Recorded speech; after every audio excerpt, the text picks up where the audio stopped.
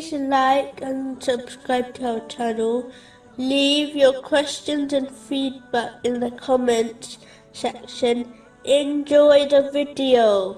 The mother of the believers, Aisha, may Allah be pleased with her, said, whenever Allah's Messenger, peace and blessings be upon him, was given a choice between two things, he would choose the easier thing as long as it was not a sin.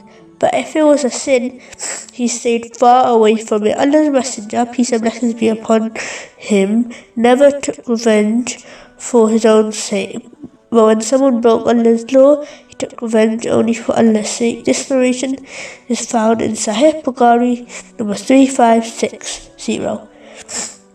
The lessons in this narration include: 1. Islam is easy and soft religion.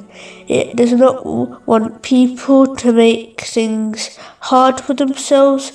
All the deeds which we have to do are simple and do not take long. Do any good deeds which are easy to do, but stay away from all the things, whether they are big or small. 2. It is important to be patient when someone does something bad to you. Doing bad to someone who does bad to you is not good. Ignore and forgive those who do bad things to you. If you do this, Allah, the Exalted, will give you lots of reward and forgive your sins. Don't you want Allah, the Exalted, to forgive you? 3.